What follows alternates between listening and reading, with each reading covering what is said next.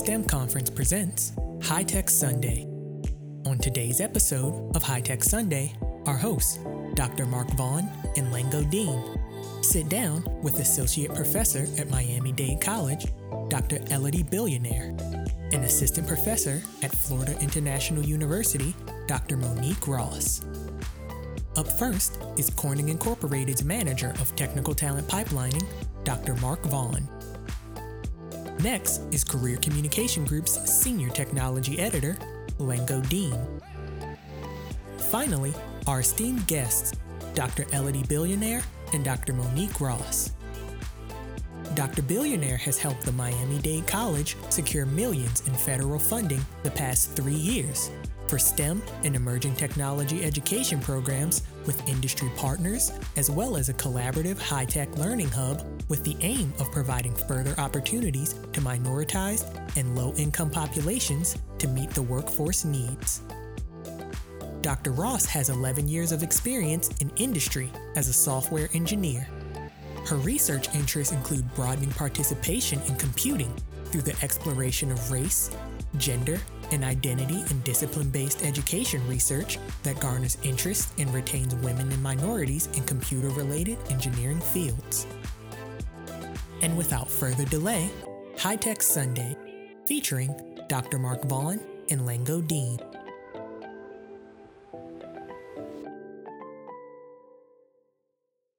Thanks a lot, Brandon. And just want to add my welcome to everyone to this episode of the High Tech Sunday broadcast. Every time we come together, I say that we are going to have one of the most timely discussions that you could imagine. And that is the case this week as well, as we welcome Doctors Billionaire and Ross and focus on the impact of the present pandemic on women in computing education. Before we jump into that important topic, though, let me just check in with our guests. How are you all doing, Doctors Billionaire and Ross? Good morning. Thank you for having us. Good morning. I'm well. Thank you. Great, great. Well, glad to have both of you with us. We were talking earlier about the relativity of temperature.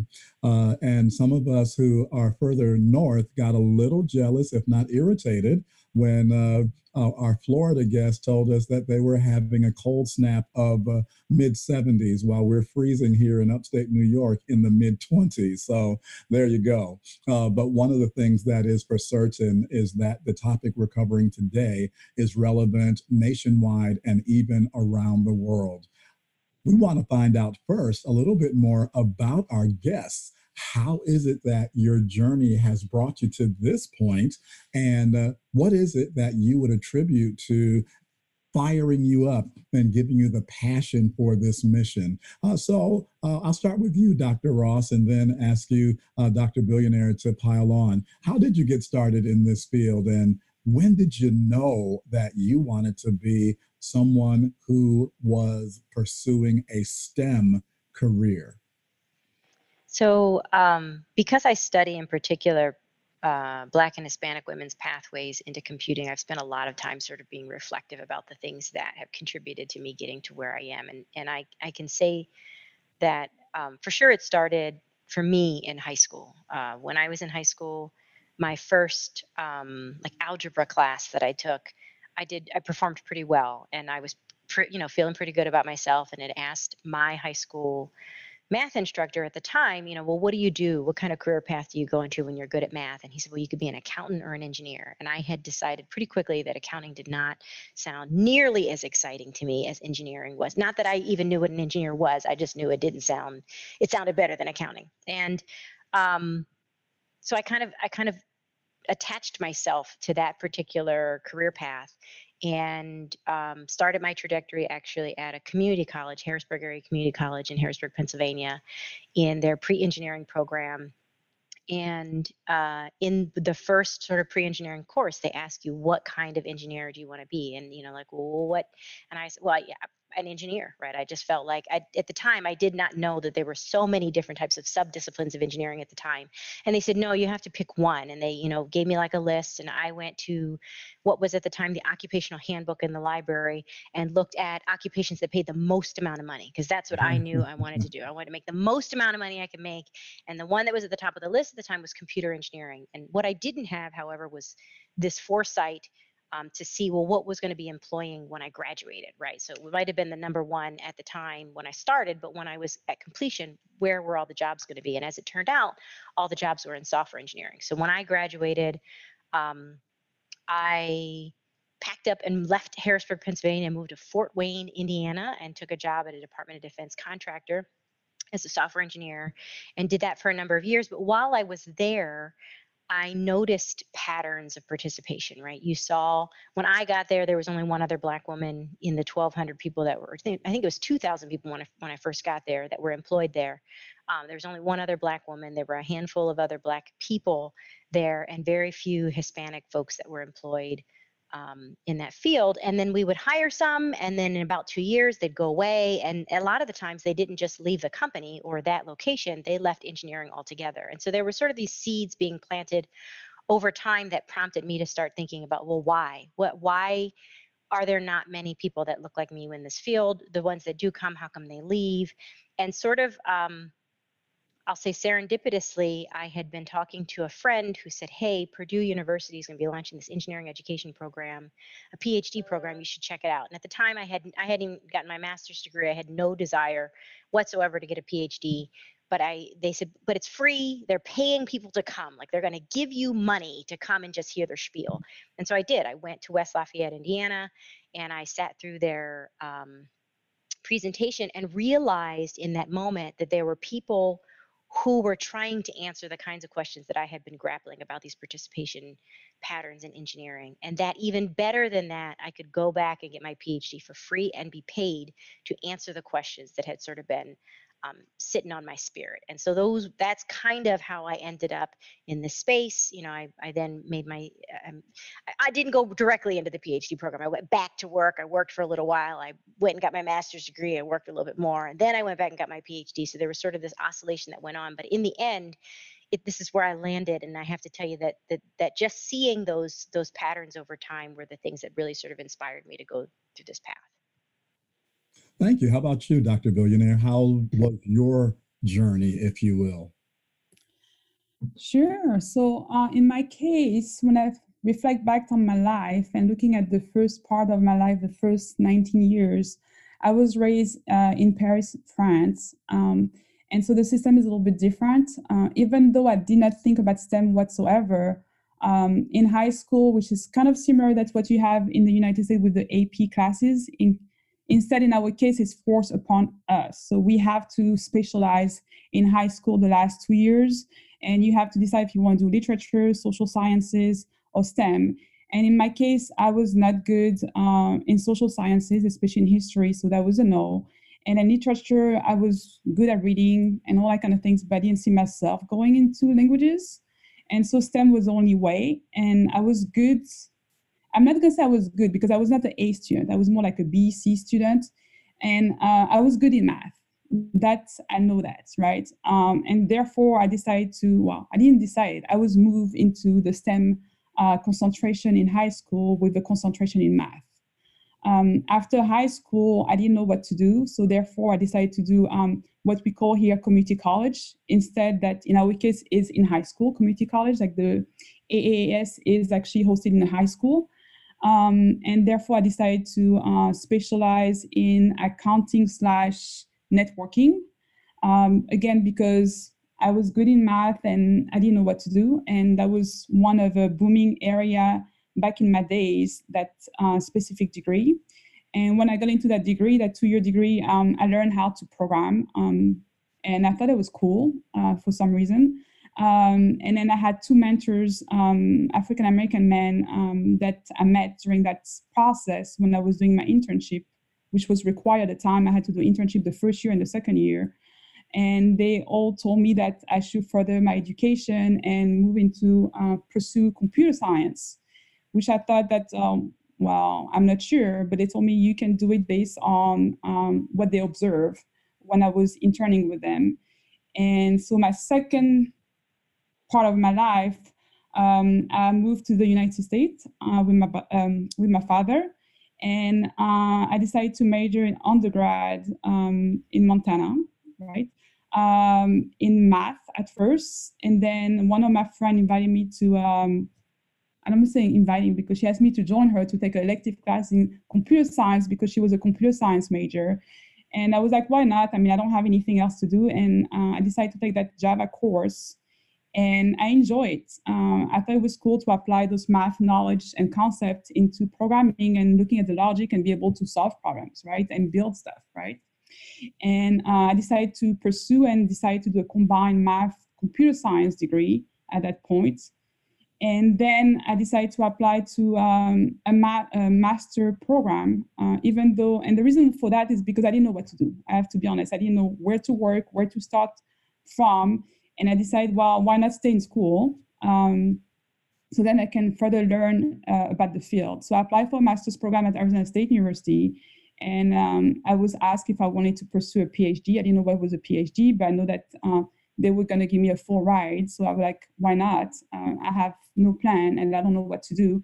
And so I actually learned when I was doing my graduate study, that's where I actually figured out that I love computer science. And being able to be part of a research team, working with faculty, the mentorship, and going to conferences, meet other people in my field, and learning about all the different projects that people are working on in computer science, trying to solve problems, create, build, all those kind of things that we learn as a STEM major that really brought the motivation to pursue. And so I earned my PhD. I was actually the first Black person getting a PhD from Arizona State University, which was quite interesting, knowing that the whole diversity initiative, and I was the first one. It was a surprise, actually. And then I went and moved to California where I work. I mean, I worked the whole time, but I got my full-time job as a software engineer in California, San Francisco. And then I became quality assurance manager. And then now I'm in Miami as a faculty. So I kind of move all over the place in the United States, but still staying in the STEM field. Thank you both for sharing a little bit about your journeys. And it's really interesting and I think instructive for us to note that neither of you actually had it like etched in your brains as young people. I know this is what I'm going to do. I think that sometimes students get a little stressed out thinking that I need to know, like from kindergarten, that I am destined to be this scientist, this engineer, this political scientist. But you all said, engineer. Not aware that there's 10 engineering disciplines maybe, but you, and then I like what you said, Dr. Ross. You said that there was some oscillating, and so sometimes we again get a little uncomfortable when our trajectory isn't like this straight line. But every experience that we have, Dr. Billionaire, brings us to where we are right now. So before we jump into what I believe is your passions, let's talk about what is it that has caused the two of you to actually have more than a passing interest in this whole topic of women in computing education. Where does that come from? And one of the things that I really enjoy learning about on High Tech Sunday is how people have had that experience connected to their own spirituality. So the passion that you have that really drives you to do what you do, how has that been impacted by your spirituality? And what would you say, if you had a headline, what would you say your passion actually is? I'll start with you, Dr. Ross. I'll give the caveat that actually when we first met with the crew to talk about this particular podcast, and they mentioned spirituality, after we got off that call, I had told my husband about it. He said, "Well, did you tell me you were Catholic and that's not really what you all do?" And I had to laugh. First, I was offended, and then I had to laugh about it.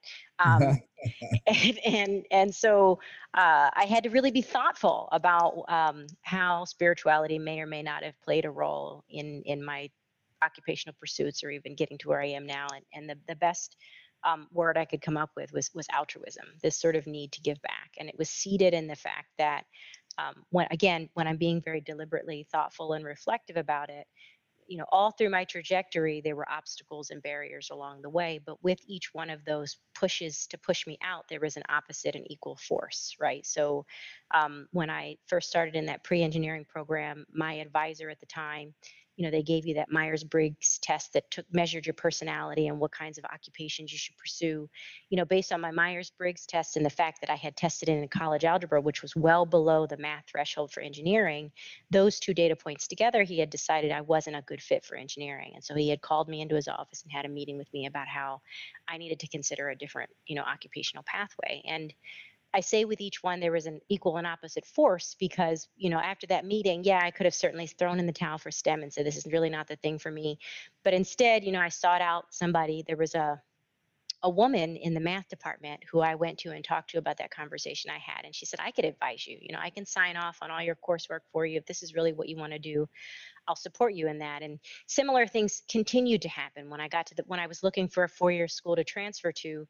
There were a lot of sort of rejections along the way. So I'll also try to normalize rejection in the course of this podcast today, because I experienced a lot of it along the way, but tried not to let it get in my way. But, there were a lot of folks that were like, okay, maybe, based on your trajectory of starting in the math or having acquired so many, credits at the community college, it wasn't a good fit. And I had a gentleman from Elizabethtown College who actively sought me out and recruited me to come to that institution and continued to sort of move barriers out of the way for me. But like I said, there was always sort of this tension. And so to me, getting to where I am, I needed those equal and opposite forces, right? And so I see sort of my role in unpacking these experiences of Black and Hispanic women in tech as trying to plant seeds for those people who give the positive feedback or remove those barriers for those folks along the way, or when they are told no, tells them yes, or at least maybe, right? And sort of removes that no. So when I think about spirituality, it wasn't a calling so much as it was a burning desire or need to be that equal and opposite force for those who may have been told no, or they couldn't do it, or they weren't ready, or they weren't prepared, or they didn't look the right way, or they didn't do all the right things, or they didn't come the straight path to STEM, that I would be that person. And that's sort of the motivation behind the work. Wow, very good. So the headlines I took away from that, you said, and we'll talk about this later, possibly, you had to normalize rejection. That is a hugely provocative topic. And then you said it maybe not a calling, but a burning desire. Dr. Ross, I think that's a calling. But Dr. Billionaire, can you pile on with the same question? Sure. So I think there's a misconception that you have to be smart to be in STEM. I mean, every time I say I have a PhD in computer science, oh, you must be smart. And although I do appreciate that that compliment, but it is not the case. I was not an A student. I want to say that persistence, resilience is what brought me here as a PhD in STEM, right?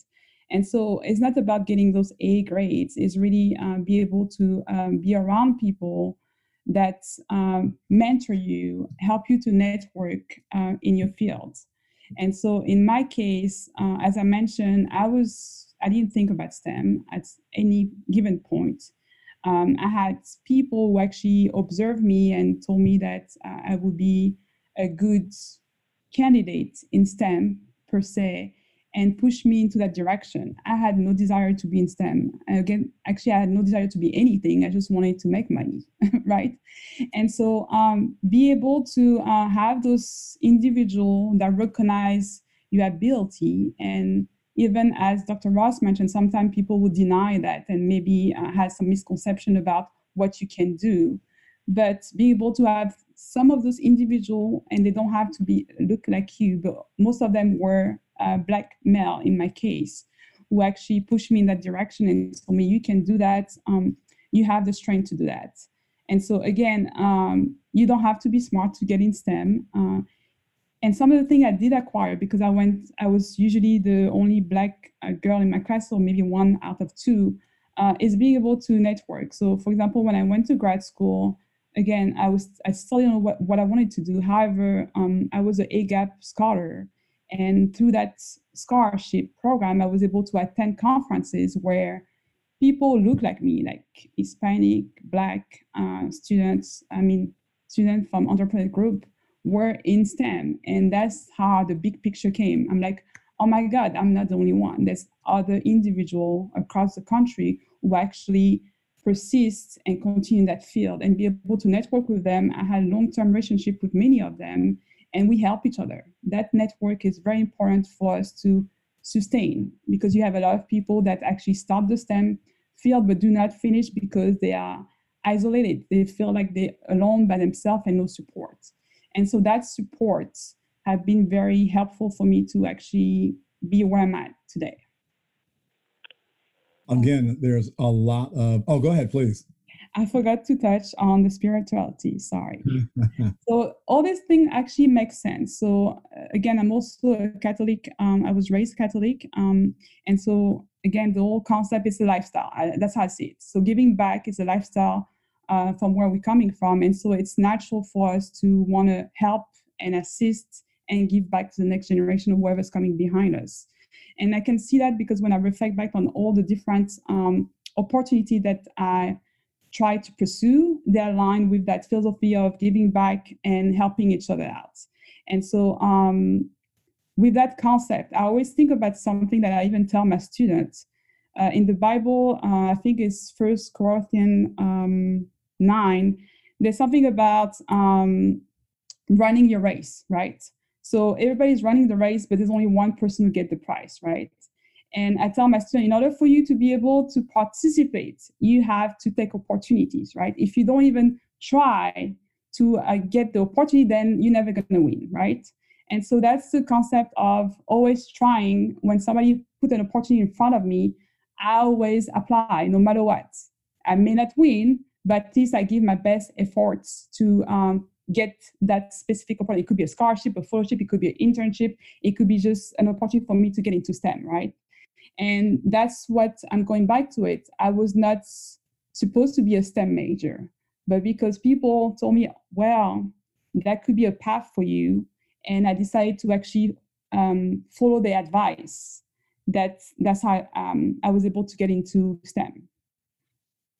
Very good. And again, it's just really fascinating to me how there are so many similarities between the things that inform your passion, the altruistic bent, if you will, in both of your cases, and it was born out of your experience as being Catholic. And so thankfully, you've come to a place as educators where you're making a difference in that regard. So let's just jump right into the women in computing education, and in particular, education and how it's been impacted by the pandemic. Certainly, there have been a lot of changes that education and educators have had to manage. So tell us about how COVID-19 has changed the education landscape in general, and how, if at all, it has impacted women in computing education in particular. You want to start us off, Dr. Ross? Sure. When COVID hit back in March, it was fortunate Dr. Billionaire and I had already been working on some projects, and so we had already been in communication. So it was interesting to have conversations during that time period about the differing experiences of how COVID sort of unraveled for us at our respective institutions. And at Florida International University, I mean, they had been sort of warning us that, hey, we don't know what's coming down the pipeline. You should probably be thinking about what you're going to do with your courses, if and when we should have to decide to shut down the institution. And we got sort of that warning, and then we didn't hear anything until it was a Thursday afternoon, that I had received a text message from a friend that lives in West Palm Beach, who's not affiliated with Florida International University, who sent me a message and said, "Hey, I hear your university is shutting down tomorrow." And I was like, "What? Hey, wait, I haven't gotten any emails, anything. Maybe it's just chatter." And then, a couple hours later, the institution said, "Hey, the governor of Florida decided we're all shutting down tomorrow. So you need to be able to move to an online platform by tomorrow." And so we were Wow. given, very little notice, or notification, in which we were all scrambling to like tell our students, "Hey, we're going to figure this out. Hopefully everything will be squared away, for the beginning of the next week." And so it was a bit chaotic. And then simultaneously, the school districts shut down that Friday. So I got the university shut down Thursday, the school shut down on Friday. And all of a sudden it was trying to figure out how you were going to manage your children and the school and the online learning. And it was a bit of a nightmare. And I'll let Elodie speak a little bit to MDC's transition. I think they handled it a little bit better than we did. Actually not. So in our case was quite similar, but in different ways. So in my case, kind of talking with some of my colleagues in New York, actually Syracuse University, they actually already moved to online in February. They had a smooth process. They were prepared, being proactive. And in my case, I even reached out to my school, asking them, do we have anything in place if we have to move online?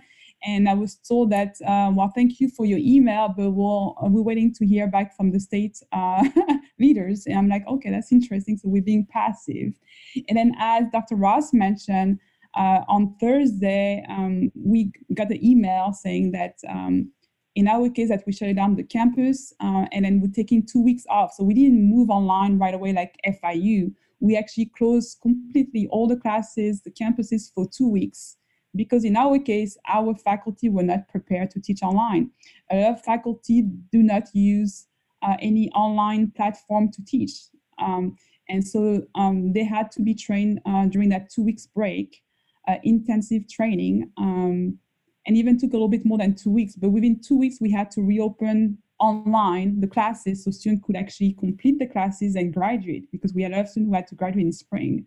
And so that 2 weeks were really important for those faculty. However, I'm from the School of Engineering and Technology. Most of our classes are taught online or blended. So it was a smooth process for the computer science faculty in our case.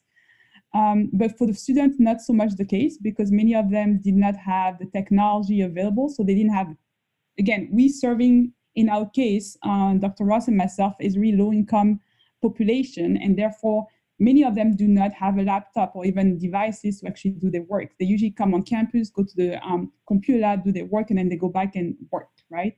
And so in our case, we had to find many hundreds of laptops to distribute to our students so they can actually complete the classes online. So we've been fortunate that we had those resources available for our students. So that's been one of the case. The second thing that we have seen is that when we talk about women in computer science, as Dr. Ross mentioned, even that we move online, it was not an easy process because many of them are married, have kids, so they had to juggle all those personal life they have and combine it with the education. So that's been a challenge for many of them, and I heard a lot of feedback from them saying, I have to help my kids with their school work. I have to do my own school work, and also I have to work as well, and still have to do the cooking and all that kind of thing that they have to do, right? And so we had to be flexible. Even myself, I had to be flexible as much as I could, still be able to have them meet the requirement to graduate or complete the course.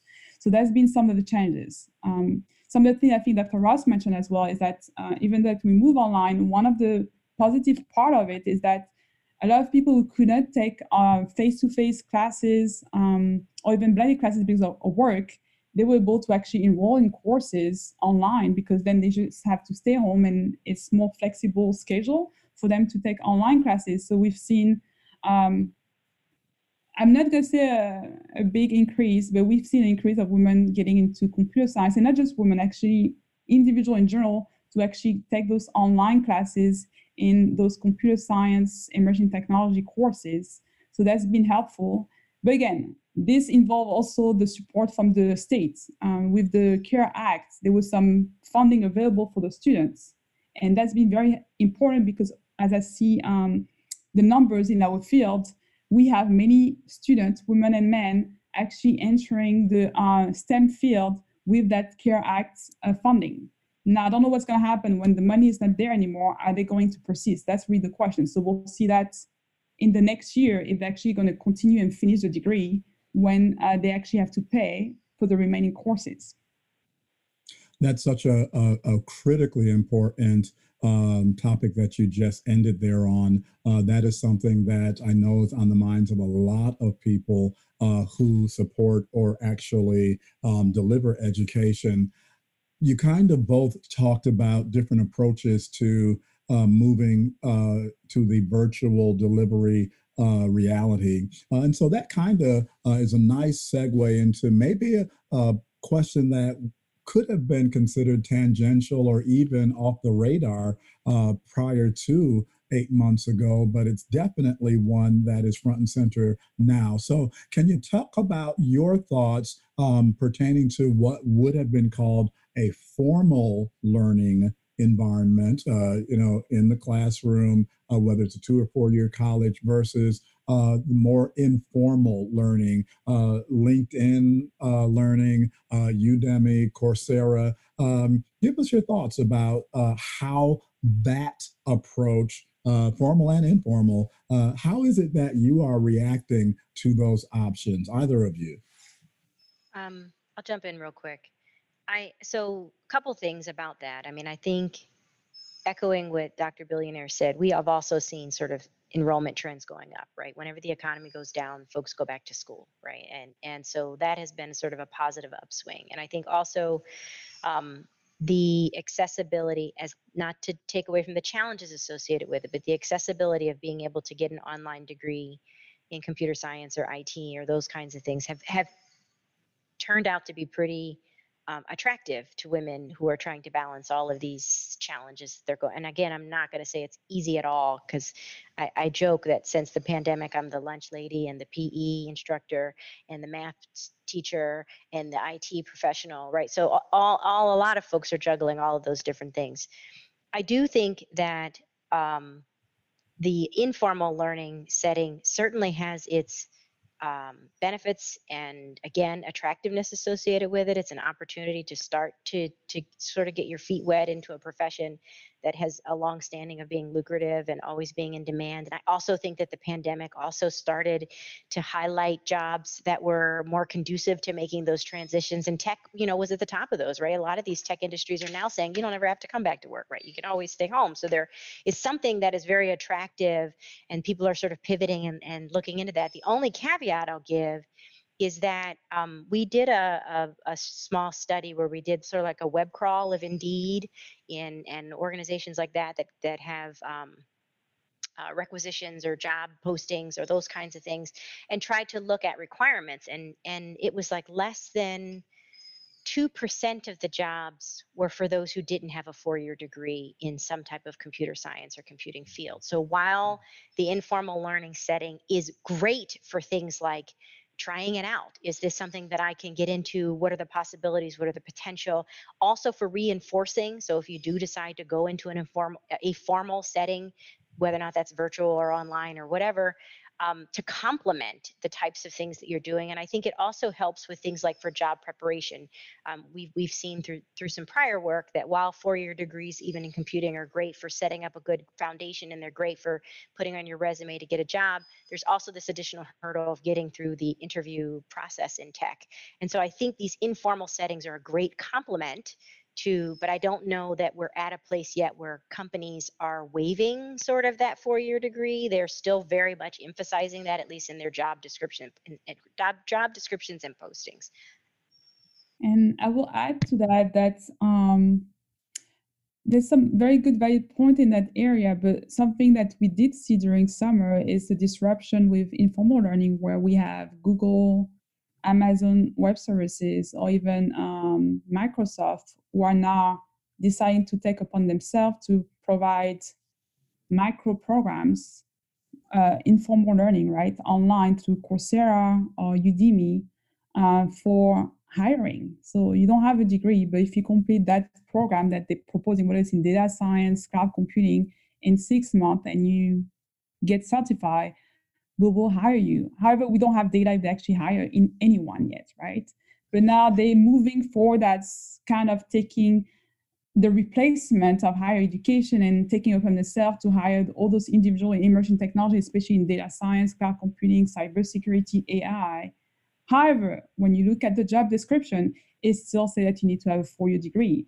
So which can be misleading for a lot of individuals. And again, we'll see a year or two from now if they actually hire any of those individuals who actually complete that 6-month informal learning courses that they're providing online, which I think is great, especially if you want to reskill or upskilling. I can understand that you already have a degree, but you haven't got into those emerging technology that's brand new, and there's only new degrees, right? And you don't want to do a new degree. You already have a degree in STEM, and you just want to add to it.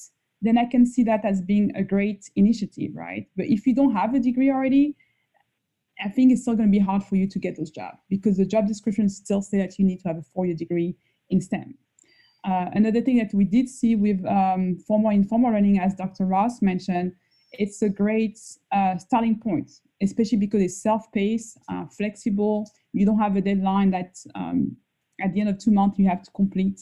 You can take your time because you're paying the monthly subscription, or maybe it's free depending on which platform that you're using. So you can go on your own pace, self-paced, and complete maybe in 6 months, a year, however you want to do it. But the numbers that show that there's a very low percentage of people who actually complete those online courses. And then also you have to think about, there's no one who actually can assess if you actually complete your own work, because it's easy to just cheat on those things, right? You can copy paste whatever that is because the answers are available online if you do a quick Google. So I think it's hard. If I have to hire somebody who did informal learning, then I cannot say that 100% that they actually did the work, unless I'm going to test them. And I guess that would be the side where you have technical interview where you actually assess them, right? And that would be the part that you can kind of figure out if did they actually understand and complete that course that they just did online. Got it. And I think that you've just actually, again, set up the next part of the conversation, as you are both really starting to highlight those features, let's say, that will ultimately impact not only the density of the pipeline, but the quality of the pipeline, the talent pipeline as well. And so I'm going to hand things off to my co-host, Lango Dean, who's going to pursue that part of the conversation. And so, Lango, how are you? I'm not doing so good, Dr. Vaughn, but I'm getting there. Thank you for asking. Sure. I know that you said that you were taking something for your cough. So we certainly are glad that you're with us and hoping that you feel back to 100% real soon. Thank you, Dr. Vaughn. Thank you so much.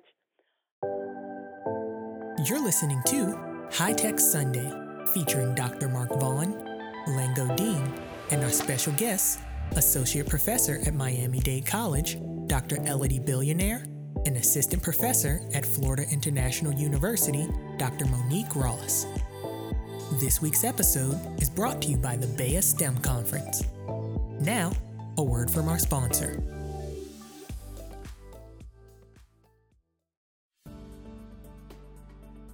If we're able to say kids act a certain way because of the negative influences in their lives, the role models that they see on the street corner and places like that, if we're willing to buy into negativity, then why can't we buy into positive things?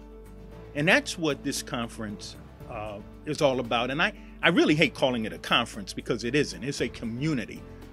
We've built over the years a strong community of at least 30,000 active people that we can reach out to any given day. And why do they do this? Because they feel that being part of this community, they are part of something greater, and that they're surrounded by people who are like-minded like them. BEA, becoming everything you are.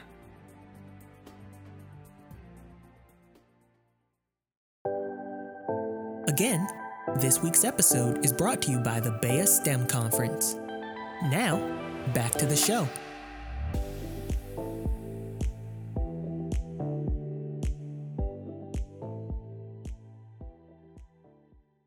Well, great conversation there between you and Dr. Ross and Dr. Billionaire.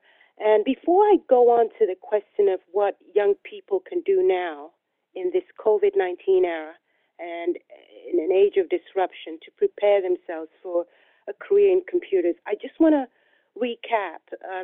Dr. Ross used a beautiful term. She said about unpacking experiences, and we do a lot of that on High Tech Sunday. And as you unpacked your experiences, Dr. Ross, you talked about liking algebra, liking math, and being good at it, but not knowing you didn't want to do accounting, but not knowing too much about engineering either.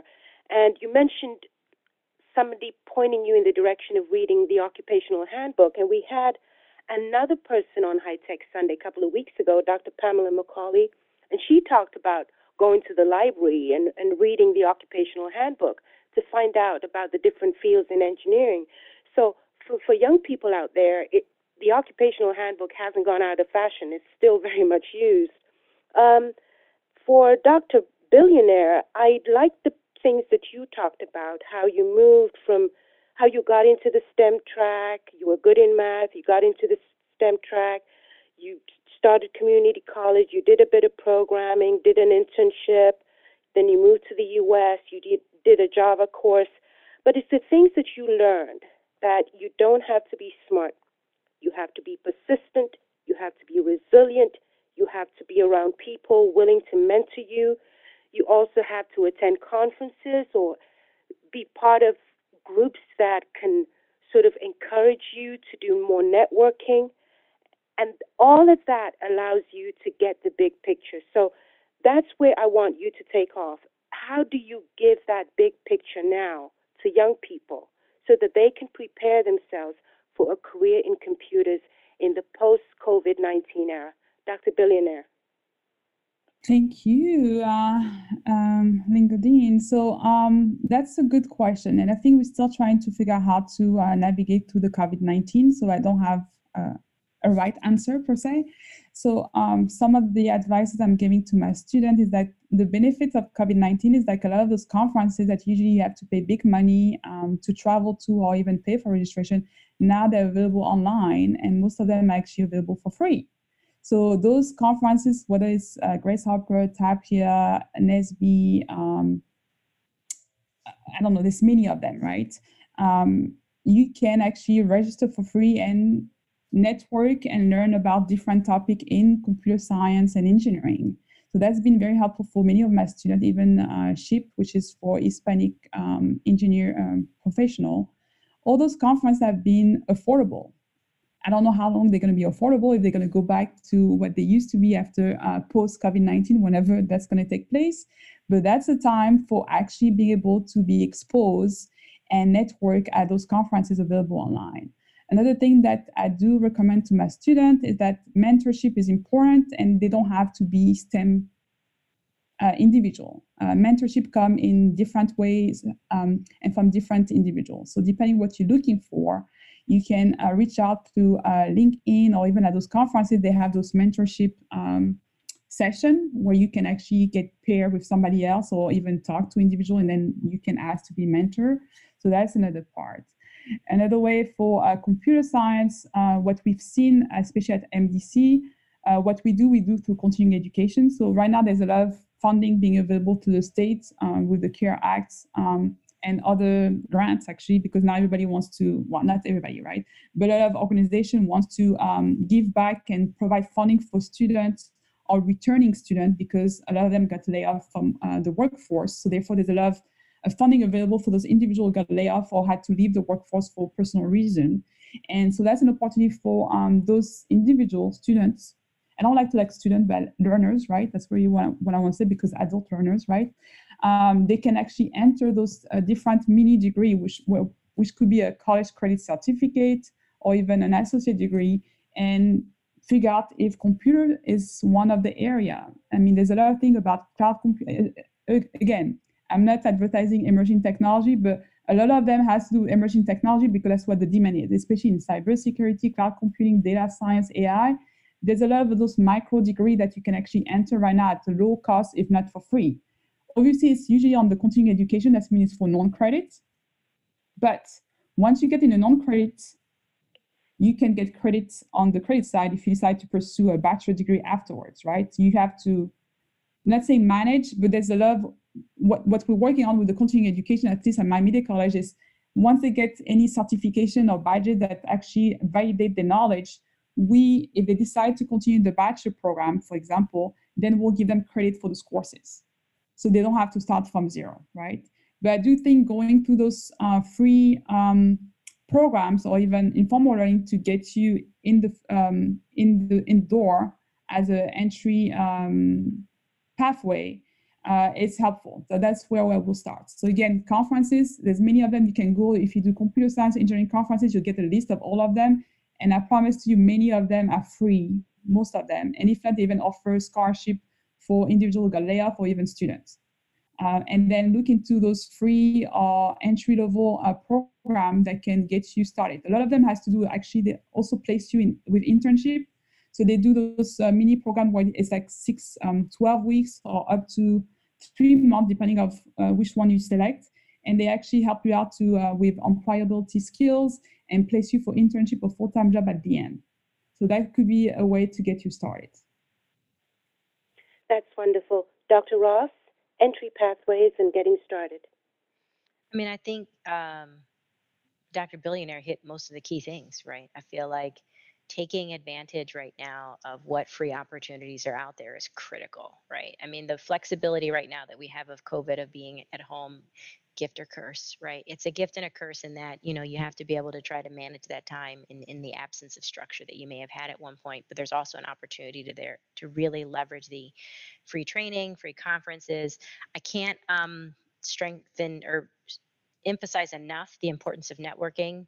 And right now we have some really unique opportunities to have access to people that maybe we wouldn't have before, right? I think about like all the people that are giving talks virtually now, they're open wider now. I mean, I think even university wide, we used to have all these lecture series and they were always just sort of, they were focused only to the university, but now anybody can come, right? And so there are opportunities to really sort of open your eyes, to even be seen and to be heard, and to ask the questions, right? I again, back to normalizing rejection and failure. Like, don't be afraid to ask questions. You don't know what you don't know, right? And a lot of the times, there was a great quote that I wish I had handy, but the gist of it is, a lot of the times we will avoid asking a question in fear of sounding stupid, right? So you limit your knowledge acquisition by not asking those questions. And I feel like there are unique opportunities to have access to people to ask those kinds of questions too. So I feel like yeah, I mean, that's all I have to add to it. And again, circling back to the whole like free Coursera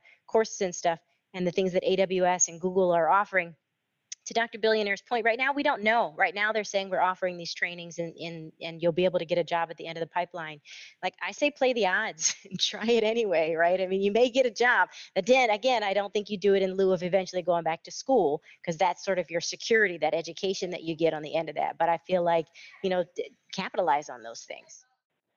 That's wonderful. Thank you, Dr. Ross. You mentioned something earlier about having an equal and opposite force. Every time you kind of moved in one direction, there was always that opposite and equal force sort of pushing you, away from it or towards something else. And after listening to you and Dr. Billionaire talk about all the opportunities that are out there now, the free courses online that you can take, 6-month training courses to upskill or reskill or even tool yourself for the very first time, you also mentioned the challenges along the way. Dr. Ross, in the beginning, you talked about retention. There were so many Black and Hispanic women who were dropping off, the STEM pipeline. So I wondered what words of encouragement you would give for young people. You also talked about mentors. Like, I think there was a professor who said, I'll be willing to sign off on things for you. Come to me and I'll help guide you through this process. So what words of encouragement do you have for young people at this time and going forward? Dr. Ross? Yeah, I mean, I feel like I can't emphasize enough finding your champions, and whether or not that's your champions in trying to go back to school or taking your training or when you get into the workforce, finding people who will advocate for you, people who recognize and acknowledge your talents and subsequently support you. And I feel like those champions were my equal and opposites, right? So whenever somebody said no, there was somebody else that said, hey, let me help you get through this thing, or let me help you move this forward. So I feel like finding your champions and know that they could be anything. Like, so Dr. Billionaire talked about most of her champions were Black males. In my experience, a lot of them were white males, right? And it was hard discerning between those who were supportive and in the beginning, who was supportive and those who weren't. But with time, once you can identify those people that are in your corner, regularly meeting with them and having conversations, because again, you don't know what you don't know. So many things are discussed sort of informally, on the golf course or out for drinks and beers. And if that's not your thing, you lose out on some of those informal conversations to get that tacit knowledge that people are carrying around. And they're not maliciously keeping it from you. They just don't talk to you about it because you're not talking to them. So identifying who those champions are, that gets back to networking and building relationships. I feel like also your champions don't necessarily have to be people that are above you who can advocate for you. They can be your peers. You need to have those cheerleaders along the way.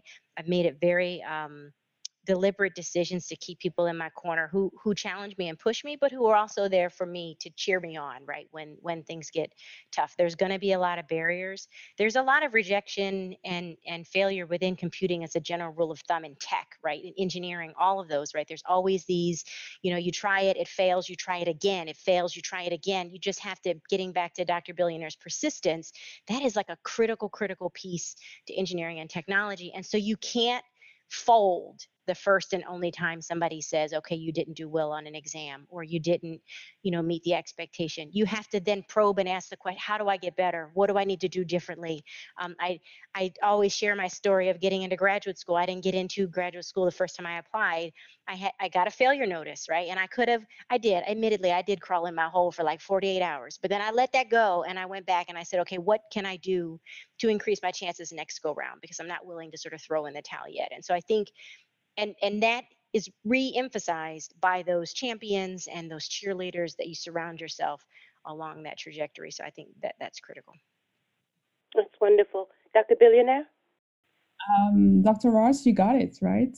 I totally agree. And one of the challenges I had at the early stages, how to identify those individuals, because oftentimes you seek validation from people around you, but it may not be the right people to ask for validation, right? And you'll find a lot of people who tell you, oh, well, you're not good at it, so then change, right? Change your major, do something else, right? That's not the individual you should having those conversations with. That's the individual that you actually should stay away from. So it's tough love, but again, persistence will take you to the finish line. And oftentimes we don't have that muscle. You have to exercise that muscle of persistence, because it's so easy to give up. So easy. I have students who have to take a science class, they got a bad grade, and they say, well, that's not for me, I need to change my major. I say, no, it's only one bad grade. You still have the rest of the semester to do better. So how about we meet with the professor and figure out what can you do more? How can you study? Maybe it's your study habit that don't work well, right? How can you have maybe a study with your peers so you can improve your performance? What kind of the resources that you can have access to for you to learn better, right? So all those things that we don't teach in school. We don't teach you how to study. We don't teach you about habits. All those kind of things, you have to be able to acquire that knowledge and figure out how do you learn. Because some people are not good at just listening. They like to write. You have to figure out how you learn, and therefore you can apply that into your classes. But that's something that requires time and for you to actually investigate to figure that out, right?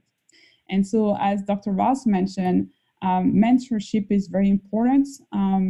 And then I'm not saying it's hard to find mentorship, but as she mentioned, if you're not into those informal sessions, because really those things take place outside of the classroom, usually is when you go out with your friends, or even individual, like I say, it can be on the golf course, it could be at the restaurant. If you don't partake in those conversations, you are left out.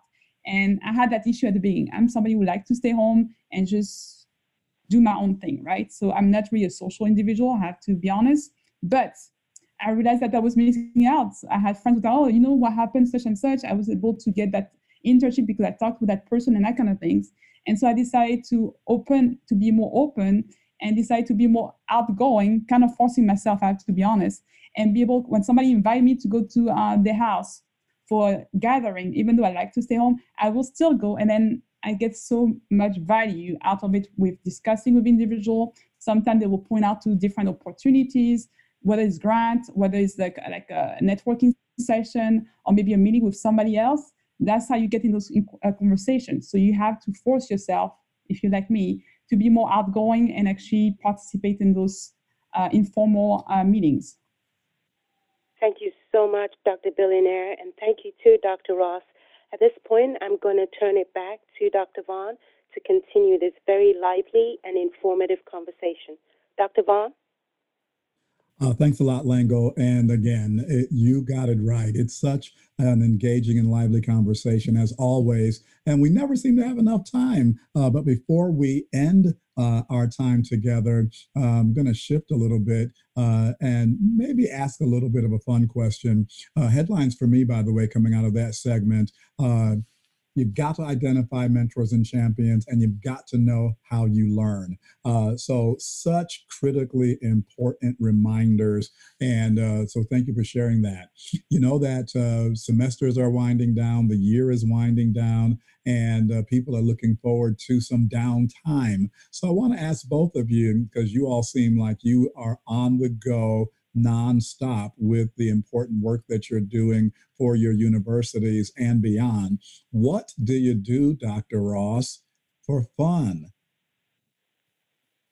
There is an assumption there that I am fun. I actually, my favorite pastime is actually reading. I mean, I don't read before you say, okay, she must be nerding it up, reading some real deep stuff. I don't. I read just like fiction, right? I spend a lot of time just sort of kind of getting lost in fiction, and so that's what I do for fun. Okay, so I got to ask you a follow-up then. What are you looking forward to reading next, or what are you reading now that's pretty cool? Right now, I'm reading Deacon King Kong.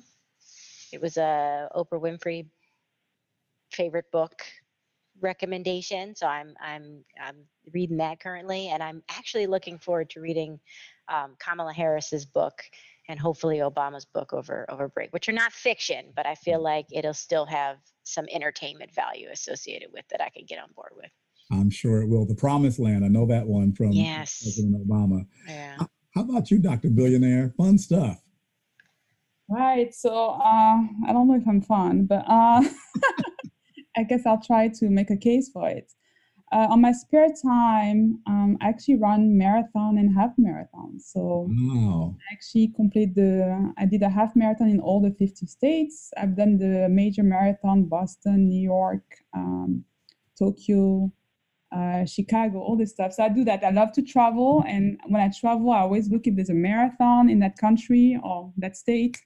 And also I do public service. So for example, I did a few of them in Uganda and Nepal. So I went for a marathon actually. But at the same time, we built as a group. Obviously, I was not the only one, right? We did like a water pipeline in a village in Nepal, which I thought I was going to die because it was so, it was amazing, but also so tedious to do that. I mean, labor work is hard, I have to be honest. I mean, just thinking about the whole engineering design of doing the pipeline, the water pipeline was amazing, but just actually building it and doing it throughout the village, it took like a couple days, but it was hard.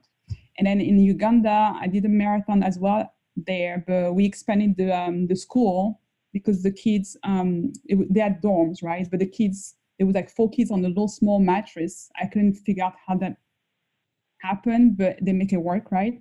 And so we help out to expand the school so every kid had their own mattress, the dorms. We expand the dorms as well as some of the activity around the school. So I love to travel. That's one of the things when I can, when I'm on break. That's the nice thing to be a professor. You do have a break. Whereas when you're in industry, you have 2 weeks of break. And right?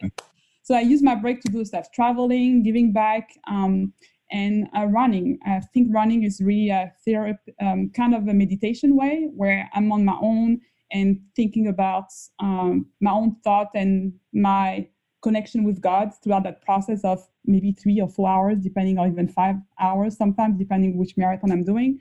So that's the time, my meditation part of it.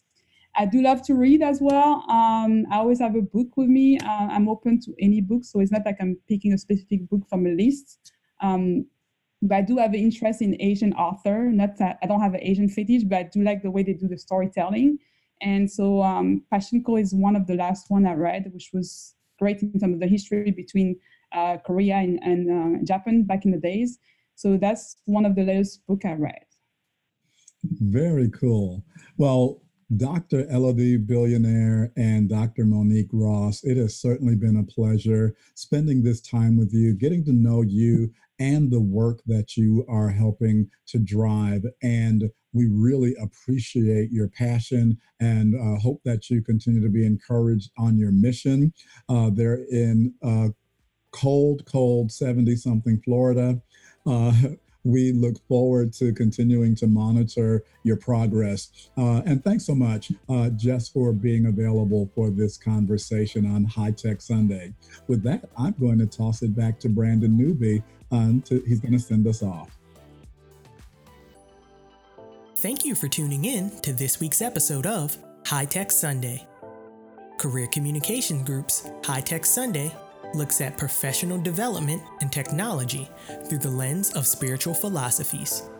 In a time when digital information is more critical than ever, this weekly program is produced by and for CCG's community of alumni and professionals in science, technology, engineering, and math fields.